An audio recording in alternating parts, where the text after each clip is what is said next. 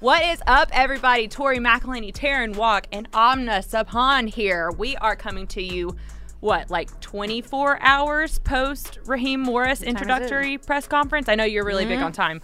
We're 9 minutes past 24 hours from the start of the press conference. Okay, we were really 1 hour, 9 minutes. We were really close, but we're not that. 1 day in 9 minutes. There you go. He started. Okay. So now that everybody has the timing of when this is being recorded, we're coming off of this press conference where Raheem Morris was officially introduced as the Atlanta Falcons head coach. And it's coming about, 10, 11 days after the news initially hit. And what they've been doing, I guess, is building a staff out. That's been the main point of the last 10 days. And this is really the first time that we've had a chance to talk to not only Raheem Morris in this role, but also first time that we've had the chance to talk to Terry Fontenot since the season ended, since parting ways with Arthur Smith. So it really did feel like this was day one of something new. I kind of want to just start off getting y'all's initial reaction to the press conference as a whole. What when you were in there, when you were listening to Raheem and Terry and Greg Beatles, the team president, what were the vibes like? Were the vibes high is what I'm curious about. Immaculate. Immaculate vibes. I don't know if I go that far. Raheem did say when he sat down, he was like, this seems like a tight group. Y'all got to loosen up a little bit. Yeah. But I think that's what stuck out to me most is it didn't seem like this was a new guy. Yeah. Because, he is back. He was here for 6 years, back a few years ago. The years themselves are escaping my mind. What was it? 2000? He was here until 2020. Yeah, so 2020 minus 6 years is when he started. 2015 was when he got here. I feel like all the numbers are just running through my mind at once when I think about all the different people that were interviewed. But it didn't feel like, hey, this is a new guy. You need to meet him. He was naming people left and right in the crowd. He knew you from when you worked here in 2020, and he was here. Did not know me, but that's okay. He will now. he now knows you. And I think that's something that'll help when there are so many, and we'll get into the staff, I'm sure. Right. When there are so many returning staff members from last year already, that it's not like there's this brand new guy who's going to come shake things up. It just feels like a continuation with a new front face. Yeah, kind of a new energy inserted into... Oh, he had energy. Right. Oh, yeah. I don't think he stopped smiling the entire time. We were... It was contagious. It was. I was like, oh, stop. Yeah. It was that infectious energy that I felt like everybody always talks about with Raheem. And it was something that even when I was covering the team in 2020, you could feel it through a Zoom call. Because that was when COVID protocols were a thing. COVID was a thing. The pandemic was in full swing. And you could feel that energy, I think, through that screen. And seeing him in person, it was the person who I saw through a Zoom call, through a Teams call, was the exact same person who was sitting up there at that podium. And whether or not we were, I think, in a press conference scenario, you had a one-on-one walk and talk with him. I ran into a Gatorade bin. She did do that. It's fine. She's fine. Don't worry. But he was the same guy regardless of where we were. And I think that is something that doesn't always happen when you have that many eyes on you. And I thought that was pretty refreshing to see. He talked a lot about coming home. Yeah. And he's a New Jersey native, but he feels like Atlanta is home. And while, Two of his kids were born here. Yeah. So. And while this is a returning thing, it definitely felt like a fresh start and a new page in this organization. Yeah. No, that's a good point. And it's funny too that you talk about coming home, because that was such a big talking point of all day yesterday. The whole entire day he was talking about this whole idea of coming home. And he's right. He said this on the plane on the way here that not often in the NFL do you get the opportunity as a coach to come home or to go back to a place where you were, especially so recent. That's what's so crazy about all of this is we're talking about recent history that he was here, not years and years ago. This happened within 3 years. So the fact that he can kind of tell you about the moments of the history that really spoke to him. I mean, Amna, there was a story that you wrote after the press conference ended, and I thought that it was one of those stories that we could have overlooked these comments that he made about how impactful the Super Bowl loss at the end of the 2016 year into 2017, how that impacted him. We could have looked over that. I'm sure some people would have. And I'm sure some people would I heard it. I heard you on Twitter. Right, yeah. We know we don't want to talk about it, but I thought that it actually was very profound the way that Raheem Morris kind of looked the elephant in the room up and down and was like, I'm gonna welcome it in, because it was the 7-year anniversary of that Super Bowl loss. And I think a lot of people could have just bypassed that, but he actually made a point to talk about it. And I kind of wanted, since you wrote the story, I kind of wanted you to lay that out. Oh, yeah. And I love a good parallel moment, like full circle moment. Right. Like I was like, it is February 5th. Yeah. Like this time 7 years ago, maybe not this time exactly, Taryn, I know. Now we're weird at times. But like. I am sure it was at night. Yeah. Of course. Yeah. So, but for him, like he said that that's the loss that stuck with him the most. It stung the most in his, entire career that dates back to like 98 when the Falcons were, in their first Super Bowl. Right. But he's ready to get redemption. And I love that attitude and like just wanting to change that narrative. And yeah. That was something that I think when I was listening to him talk, he was using, obviously the buzzwords of like, we want to change the narrative and using the word like redemption, but it was something that even in using kind of those buzzwords, it was something that I genuinely felt. Yeah, it felt very personal for him. Right, yeah. And therefore it kind of took that next step forward from just like, saying it front facing. Like, right. Of course, we want to, win now and we want to win championships. And it's interesting too, because I think I said this on the radio or some other podcast. I can't remember where I said Probs this. Just to me. Probs, yeah, also probably just to Taryn. They're in the car or something. So what I found so interesting is that I actually think that this was a smart move by Raheem to bring this up, because it shows the fans that he can relate to them. Like, this is someone who's like, I know your pain because I was on that field. We've gone through some stuff together. To a certain extent, we're trauma bonded. Let's be honest. Like, that was not fun. It was not a fun time for the organization. So him sitting there being like, it hurt me, like to my core, to the point where it's like, I have to come back here and do something better for this organization. I want to be a part of better for this organization. And he knows how to do that now. I mean, like, he won obviously in Tampa Bay, but like as the defensive coordinator, he went to LA, he learned some lessons, and he's ready to bring it here to Atlanta. Yeah. So it's interesting too, because we're talking about this whole energy shift with him. We're talking about how he connects to the fan base. But Taryn, I'm really curious to know your point of view, like from the points of being able to pull what Terry Fontenot said about the interview process. This is an interview process that we know is pretty extensive, 14 interviews or 14 candidates over the course of 18 days, 18 interviews. What did you get from, or what could you glean from what Terry Fontenot said, one, about the interview process and how they eventually landed on Raheem? So this story is to come. But one thing that really stood out to me and is why I wanted to write about it was both Greg Beadles and Terry Fontenot. They were both saying how like they really appreciated Raheem's transparency when it came to like, I wasn't the best head coach back in the day. I have learned so much since those days, and this is what I've learned. They're like, he was vulnerable about it, and he expressed in those interviews, and they saw a change in him, how he can now be better, how he isn't the same guy in 2020, or how he isn't the same guy when he was with Tampa Bay. And that really stuck with them. And they said his energy was contagious, which we've already talked about. So it'll be interesting to see if he can back those words up. Right. Because obviously results speak louder than anything else. Yeah, and he even said, like, what was the quote where he was like, you can only say, you can't. I'm going to show you. Yeah, you can only say, you can say it, but the only way people believe you is if you show it. Yeah. If there's actual physical evidence. So he's aware. Like, right. There's pressure in that regard to show you aren't the same person you were in 2020 when you were in Tampa Bay, because there have been a lot of learning moments. Because that was a fair question to ask. Like, what is the difference between now and then? Yeah. The Falcons didn't hire him as a head coach back in 2021 after he was the interim. Why is that? Why is now the right time?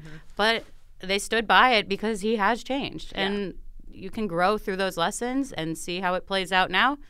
I think it's a partial risk, but I do believe in second chances. Love a good second chance. Yeah. And I found it really interesting that he went to the Rams, and he was 32 when he got that job in Tampa Bay. That's really young. Yeah. Sean McVay was 31. So he was able to see how a guy did it. And he talked about how he felt jealous of the relationship between Les Snead and Sean McVay. And you can kind of, I don't know exactly what that dynamic looks like, but that's what he wants with Terry. Yeah, and you can see it building. Like, they look like they're having fun, like in 2 days together. That was a huge takeaway. Those two were broing out.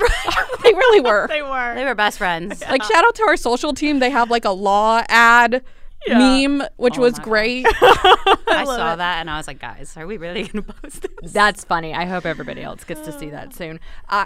Something that I really thought was interesting about the interview process and everything like that was we haven't heard from Terry Fontenot. I made mention of that earlier. We hadn't heard from Terry Fontenot to this point, but he was the one that was leading all of these interviews. And I thought that what he was talking about, I think he even said, like, when we were talking to Raheem, like, we felt like that this is who we need. Mm-hmm. And I think to have your general manager and then your whole search committee, the group of people that ultimately helped Arthur Blank to this decision, to me, I think you're having Terry Fontenot say that, it means a lot, because that is a relationship that is very, very important. The general manager and head coach relationship, I mean, they get 50-50 and they're reporting straight to Arthur Blank. Like, that relationship has to be on the same level. And I don't think they wanted to change that, so I think that's why Terry Fontenot, I got it. I kept wanting to say Fontenot, but it's not that. The T is silent, unlike in Taryn. Yeah. But, nonetheless. The T is silent, unlike in Now Taryn. I am silent. Right, yeah, no. Because now that they made it clear Terry and Raheem will be reporting to Arthur, you needed Terry's input to maybe matter the most when it came to the collaboration. That's who he's going to be working outside of the coaching staff. Like, that dynamic has to be golden. They got to be the bros. They got to be the besties. Right. Did we just become best friends? They did. They did. They really did. And On January 25th. Right, and it kind of feels that way too, seeing them interact together. Something that came up that I do feel like we need to talk about is the quarterback. And here's what I'll say about this. You knew it was going to be a question. Multiple questions, because that, outside of who is going to be the head coach, who's going to be the starting quarterback in 2024, is the biggest question that the Falcons have to answer this offseason, bar none. So that was, of course, going to be a question.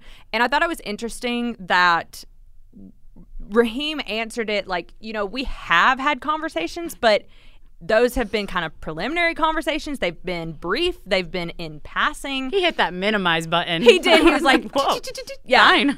And so it really was like, we're going to explore every avenue. It was interesting because I was also seeing some things on Twitter, or X, formerly known as Twitter. There were some people saying, like, do they not have a plan at quarterback? Yes. Like, they have a plan. I think that response was less about, they haven't talked about it, they don't have a plan, like, the combine's coming up, like, I think it's I feel. It's less about, we're just running on caffeine at this point, you guys. It's less about that, and I think it's more about them holding the cards close to their chest. They have a plan. You cannot tell me that they have not talked about that. But I also think it's fair that he was prioritizing his staff. If they keep preaching this collaboration, right, then you have to prioritize getting the people who are going to help make that decision together in a room, and then they can make it. Like, yes, they have the plan, but you don't have the people necessary in place to completely execute it yet. So I do believe that, it's been a conversation, but it's more so been in passing until we have everyone we need. And I don't think they're done hiring. The way he was like, we're almost there. I was like, no, no, I want to turn my phone off. It's like, we want to have a weekend. No, we don't have But I don't think they're done. And you know what's coming up? The Super Bowl. I know, No, good point.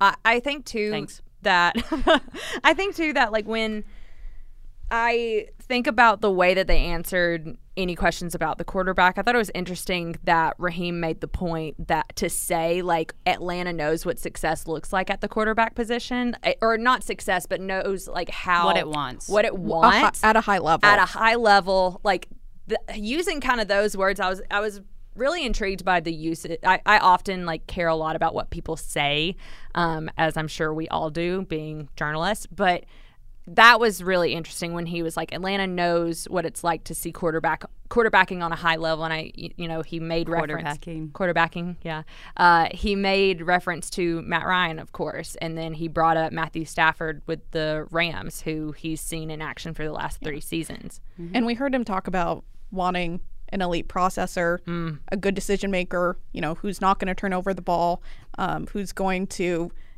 also, like he said, cut it loose and play ball. So someone who can, balance the two things. Mm-hmm. Yeah, and that's something that obviously that's what you hope any quarterback, like that's to be like the bare minimum, to be able to do those things. And so I really do think, especially if you want to be successful, but this is the biggest question that they have. We know where his priorities lie right now, considering when he said what he was most excited about, he goes Drake London, Bijan Robinson. Yeah. So obviously there's a quarterback question mark in the back of his line of who's going to be distributing the ball to those two. Mm-hmm. Mm-hmm. Yeah, no, it matters. And, to kind of look forward, and they didn't give us anything in that press conference, whether it's like, they're like, oh, we could go get a quarterback through the draft or free agency or a trade. Like, all avenues are open. No. And it's like, okay. But it's always good to have that flexibility because they can do what they want in either regard. Yeah, no, you're right. And so let's move this forward. The Falcons have their head coach. Bless. They are building out their staff. It's nearly complete. So what's next for this team? We have Combine. Back to the quarterback. I know, right? Honestly, we have Combine coming up at the end of February. We have Pro Days coming up in March. The new league year starts March 13th. The free agency window opens up, and it kind of feels like we're finally to the point where it's like we're through all the hectic nature of a coaching search, and finally they can zero in on actually building out this team and completing this team, because they do already have so many key pieces in place that I think even when I look at this roster, it's like they should be. I'll say it. The record should have been better this year. Yes. Like, Raheem Morris said, like, we got to win the South. Like, that's literally, he's like, that is a goal. He's like, I don't want to put any quantitative goals, but a goal is to win the NFC South. And that was a goal last year. That's something that when you looked at the NFC South last year going into the season, you're like, well, this should be the Falcons. Like, if they can produce, if they can score points, if the defense can have an uptick, which the defense did, all of those things going into it, you felt pretty good about it, and that's not what happened. And so, they're setting this goal and this expectation now in February, and it needs to be reached. Right. And so how do they get there? What is next for this team in y'all's mind? I feel like with the Combine coming up and Pro Days rapidly approaching, you start looking at the newcomers first before looking in free agency, because I think they know a bit about what the market might look like. I feel like last year it was well, all the balls were out on the court. Everything, right? Yeah, everything. A lot of quarterbacks last year. Yeah, the way that the scouting cycle works, like even in free agency, like they've known for a year who's going to be available next year. Yeah, and I think they already have. I probably know they already have multiple targets of who they want to go get. And so with Pro Days and the Combine, they can get a better look at the youngsters. Right. And then you make a good point, because they actually are having their February meetings with the whole college scouting department. Literally, as we speak, it's happening. We got to go find that room. Right. Yeah, no. And so those are the things that are actively happening right now. So you're kind of getting into the mindset of away from a coaching search and into all right, here, let's look at these college guys coming up. The Senior Bowl just happened, so there was a look at a few guys there. That's what's so crazy about all this. The Senior Bowl has been a hotbed for this scouting department to draft players who they have made good connections at the Senior Bowl. We haven't even talked about the Senior Bowl. More than 50% of the past 3 draft classes came from the Senior Bowl. Right. And that just goes to show you how all-encompassing this coaching search was, how all-encompassing getting the assistants are. We're going to have the chance to talk to the coordinators probably coming up in the next week or so. There's a lot that was happening. But also while all this is happening, there's a ton of stuff happening behind the scenes in terms of just getting ready for the Combine, getting ready for Pro Days, Senior Bowl, free agency. All that's coming up very, very soon. And it's going to be on us before we even know it. Yeah. It's going to be what? On us. Like running. Oh, on Upon us. us. Yeah. I thought you said honest. And I was like, do you mean August? No. On us. Well, going back to even the press conference with Arthur Blank and Rich McKay, like they felt like they were so close and that the time is to win now. And they have their first check, right? They have the head coach. And there's a lot of talk about vision. I mean, there was a great quote. What was it? It's a mentality before it's ever a reality. Like that was the buzziest of the buzziest. Yeah. But I loved it because like at this point in February, like that's the like nothing for lack of a better word, mentality that you have to have until you can go and execute it. Right. And now they have the chance to do that. It's not reality until it's August. Good point. Yeah. Or September when the season starts. I was thinking training camp. Well. Preseason matters, Tori. Yep. And that's such a great note to end on because y'all don't want to get into my preseason takes. So thank you guys so much for just going over this press conference. You know, like that was a lot yesterday. I think we worked a lot. We put in a lot of hours. But in the end, I thought it was pretty fun. I thought it was pretty fun for the fan base to get to see Raheem Morris in action in all of his like smiling glory, if you will. I'm excited to work with him, work around him. Yeah. You know, like weekly press conferences and whatnot. Yeah. See what he's like. Watch it flip. Goes into like robot mode. No, don't even put that out in the universe. I don't think he has not with a that robot smile. mode. Right, yeah. No, definitely not. All right, thank you guys so much for joining us. You can catch all of our podcasts, which there will be so many podcasts. We have so many checkpoints that we need to talk to you guys through, and I'm really excited to do that. So check us out, the Atlanta Falcons Podcast Network, YouTube, Spotify, Apple Pod, wherever you get your podcast, and we will see you again real soon.